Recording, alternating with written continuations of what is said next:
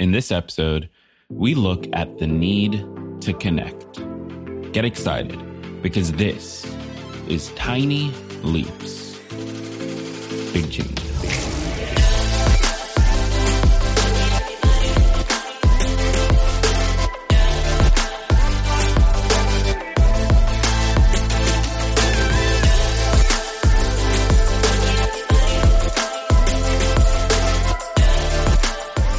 Welcome to another episode of Tiny Leaps, Big Changes, where I share simple research-backed strategies you can use to get more out of your life. My name is Greg Clunis, and there is a fundamental need for human connection. This is something that I think we all know on some level. We all need, we crave connection to other people, connection to the community around us, connection to the group that we identify as part of, or rather, a need for a group to identify as part of. In fact, in his first book, UCLA psychology professor Matthew Lieberman calls it, quote, our brain's lifelong passion. And he goes on to say that it's, quote, been baked into our operating system for tens of millions of years. It's something that we can't avoid, but it's really easy to feel like we can avoid it because it's really hard.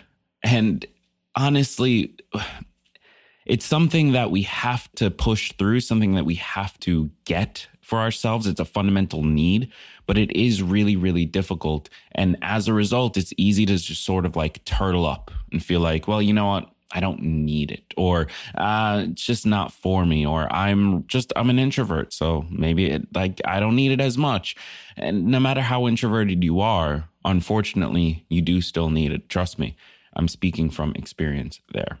And it's only getting harder because of increases in, quite honestly, technology.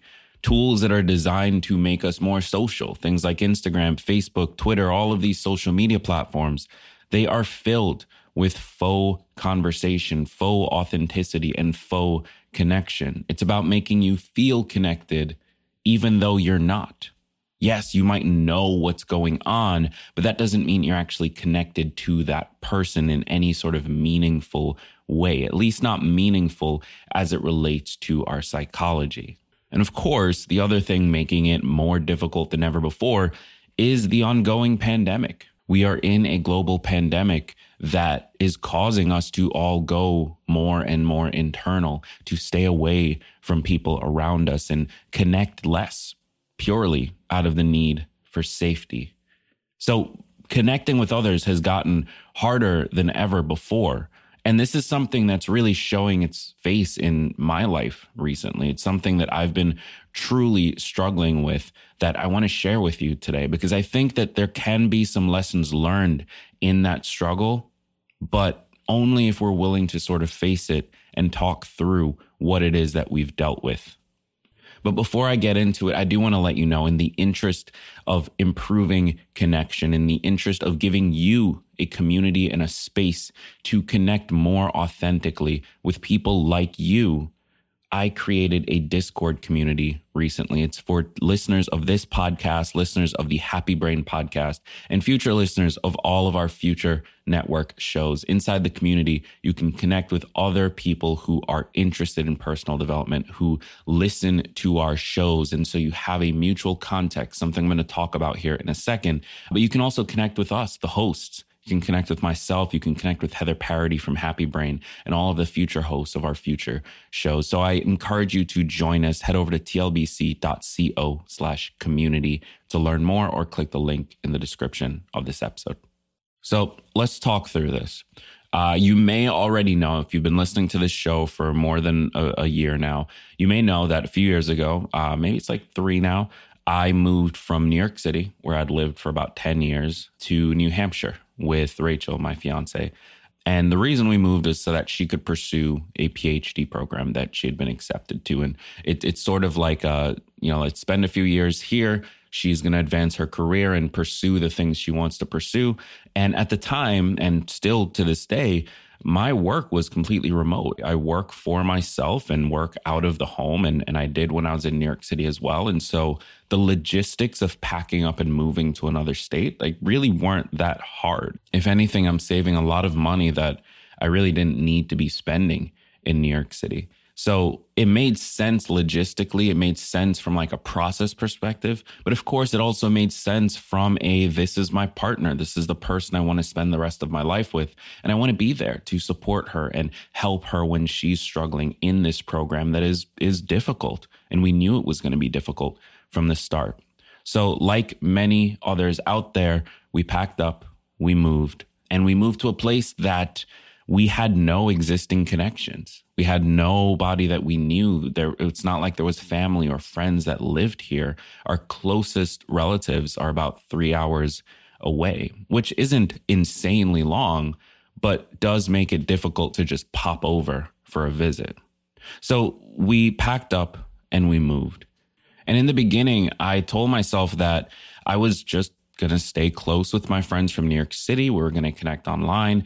A lot of my colleagues and work-based friends were online anyway, so not that much was going to change there. I would stay close with my family, of course, even though it was a longer drive. I'd still make that drive as often as I could. And I would make new friends when it made sense to. When I found somebody that I connected with, it would just sort of naturally happen. This is what I came into the situation thinking. And for those of you who've gone through something similar, you already know how this story ends. It was not that simple. It was not that easy. In fact, it's been one of the hardest struggles that I've had to deal with. I won't say hardest because that will still be and will be for the foreseeable future, struggling when my father passed away. So this is nothing in comparison to that. But as far as regular day-to-day life goes, this is difficult. It's way more difficult than I thought it was going to be. So the first thing that happened that really shocked me, it really helped me realize how hard this was going to be, is that you very quickly realize that the friends that you're connected with, the people that you knew when you were in your old area, you were able to meet regularly and chat and build long-term deep relationships with, those are still there and you still connect with them and it still feels fine. But you very quickly become the odd one out because the rest of your friend group is able to meet in person. The rest of your friend group is able to create new inside jokes and new little moments that you aren't a part of. And so every single time that you make time for them and they make time for you through a Zoom call or FaceTime or whatever it might be, every single time you do that, it feels like you're just catching up. It feels like you're in this perpetual cycle of figuring out what happened since you last spoke because you're not a part of the day-to-day anymore. You're not a part of those tiny little moments. And those moments, it turns out, matter way more than you realized because they're closer than they were when you were in the city. Now, if you were there, if you were still back where you came from with them, you would be close too. But you're not. And so before you know it, they're much closer to each other than they were before, and then you'll ever be able to be again because you've missed out on those moments. And when that realization dawns on you, you start to feel sad and you start to feel frustrated and alone because you realize this group that you love and that you want to be a part of, it's just not possible in the same way anymore. And of course, you stay connected, you do what you can, but it's never going to feel quite the same. Now, the second big thing that popped up for me, the second big thing I noticed that I didn't recognize before is that most of the people you're connected to, and I say you're because I'm willing to bet this is true for you as well, outside of family, most of the people you're connected to come with some mutual context. Maybe you met them in school. That was your mutual context. There was this bond that you all went to the same school, or you were all in school at the same time, even if it wasn't the same exact school. That mutual context made it easier to connect. Maybe you met them through work. That's your mutual context. Maybe you met them through your weekly poker night, whatever it might be. There's a mutual context, a reason for you to be in the same room and to meet. And then from there, it gives you that safety in knowing that if you talk to this person, it might go horribly. You might not have anything in common except this one mutual context. It's critical for creating these long-term relationships, having that reason to meet. This is why people feel, at least in the US culturally, it feels weird to just go up to a random stranger on the street. There's no mutual context there. There's no reason for you to be interacting. You need that. And so when you're in school and you're growing up, it's extremely easy to make friends. When you have a full-time job and you're in person in the office, it's extremely easy to be friends with your coworkers, which is where a lot of people's friends group post-college come from.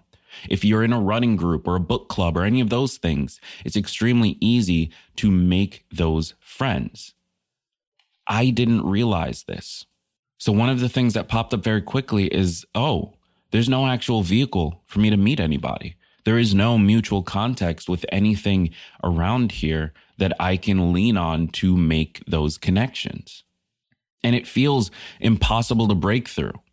So I started taking my own advice and I started finding groups, finding things to connect to, creating that mutual context. I volunteered for my first ever political campaign, the Sanders 2020 campaign. And I met some amazing people, like truly, truly inspirational, incredible people that were a part of this campaign.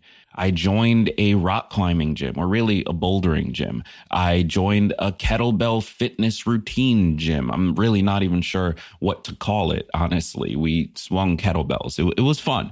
I tried speaking to everyone I could and met some incredible people, even going so far as to try really connecting with my barber and my car dealer. People that were around my age who had maybe some similar interests, but at the very least, we had that mutual connection. And something that I didn't recognize while I was doing this was that there are different types of mutual context. Because when you're going through school, that's something that lasts a while. When you're at a job, that's something that lasts a while. When you volunteer for a political campaign, that only lasts until the end of the campaign. When you're at a barber, it only lasts until you walk out the door. When you're at the car dealership, it doesn't matter how cool this person is. It doesn't matter if you have a good amount in common. That context only exists within the confines of that interaction, as opposed to the much more built-in mutual contexts that come with school, work, or a book club or a run club or things like that. We're meeting weekly to do this thing. I didn't realize that in the beginning. And so a lot of the people that I met, while they were incredible and they were people that I admire to this day, there was no reason to stay connected. Once that mutual context ended, there was nothing pushing us back together. And so we faded, just as every friendship does if there is no effort or no force moving you towards each other. We just faded. Life got busy. And then the last thing that happened that has made this more difficult than I ever thought it would be, of course, is the pandemic. You know the one, right? The pandemic. Like, it's really difficult to make friends and to connect with people and to find your groups when you're all trying to avoid death or serious illness that is airborne. Like, it's not like, that's COVID, I can point to it and just walk away. It's like, it might be in the air. And so you avoid people purely for safety and for the safety of their loved ones and your loved ones and for the safety of larger society. You avoid people and you wear masks and you do all of the things that add distance between you and everyone around you. So even if you meet someone who might be cool or might be interesting, there's always going to be in the back of your mind that little wariness of like, do we want to do this right now? Maybe we should wait until the pandemic is over. And for those of you who have been dating during this period of time, you know exactly what that feels like. And I'm going to be honest, this has been much harder than I thought it would be, but it's also had a much bigger impact on me than I thought. Because I grew up moving a lot. I struggled to make friends for the first 8 years of my life. And so I thought, well, I'm used to it. I'm used to being alone. I'm used to not really connecting in any sort of deep way. And it turns out I wasn't. It's much harder to do that when you're an adult than when you're a child. It's much harder to exist and to work every day when you have no real connections as an adult. And I've seen this show up in my own life. I'm more depressed now than I've ever been. I'm more anxious now than I've ever been. I'm more irritable and easier to anger. I'm losing my temper more often. I'm gaining weight no matter how much I work out or how well I eat. It's showing up in my real life. But don't worry, this isn't a pity party. I'm not here for your sympathy. I'm here to share lessons learned that I think can help you avoid the same pitfalls I made. Because there is light at the end of the tunnel, but there are some things you need to know going into it, whether you're just starting, whether you're moving to a brand new place with no connections, or whether you're just struggling to make connections in your regular life. There are some things you need to keep in mind. And the first of those is that you need to be brave. I know we talk about bravery in the context of relationships, right? Oh, wow, I need bravery to go ask out this girl I like or this guy I like. We talk about bravery like that, but I actually think, and no, I don't think, I know, having gone through it myself, it takes just as much bravery to ask somebody to be your friend. It takes just as much bravery to ask somebody to hang out with you, to let you into their world. And the rejection that comes with that is just as, if not more, painful, because it's not one that we're used to. We grew up with mutual contexts being built for us through school, through work, through our family and their connections. We've never really had to build one for ourselves. And so while we might be used to getting rejected in a romantic way, we might be used to getting rejected in anything other than a platonic relationship, we're not used to getting rejected for friendship. And it hurts. It really hurts. But you do have to be brave enough to take the step, because that is the only way it happens. One big lesson I've learned is that if you want to build those connections, you have to force those connections to happen. That doesn't necessarily mean forcing it with any particular person. It means constantly going out there, putting yourself out there, trying to find those people who are your people, trying to make those connections. It's critical, but it's hard. That's the first lesson. Be brave enough to face that pain and still choose to walk towards it anyway. The second lesson is, if you do meet someone that you do vibe with, take that next step. Push to make something more stable out of it. There are plenty of people that I met at the Bernie Sanders campaign that I would love to be friends with today, but our context was short term. We connected over this event. We knew we were similar people because we supported the same candidate and we were working on that campaign. But all of our conversations were around that. We never took that next step to figure out what else do we have in common, to create that new mutual context.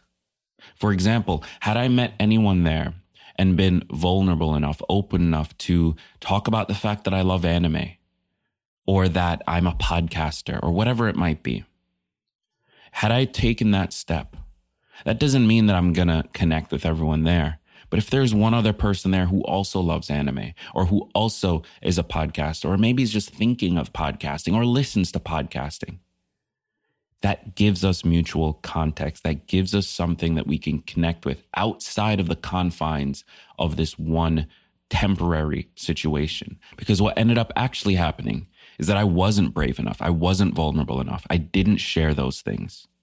We only talked about the campaign. And then as soon as the campaign ended, we all went our separate ways. And I'm sure there were people there that I could have been great friends with. But I didn't push for it. I didn't try to make it happen. Don't make that mistake.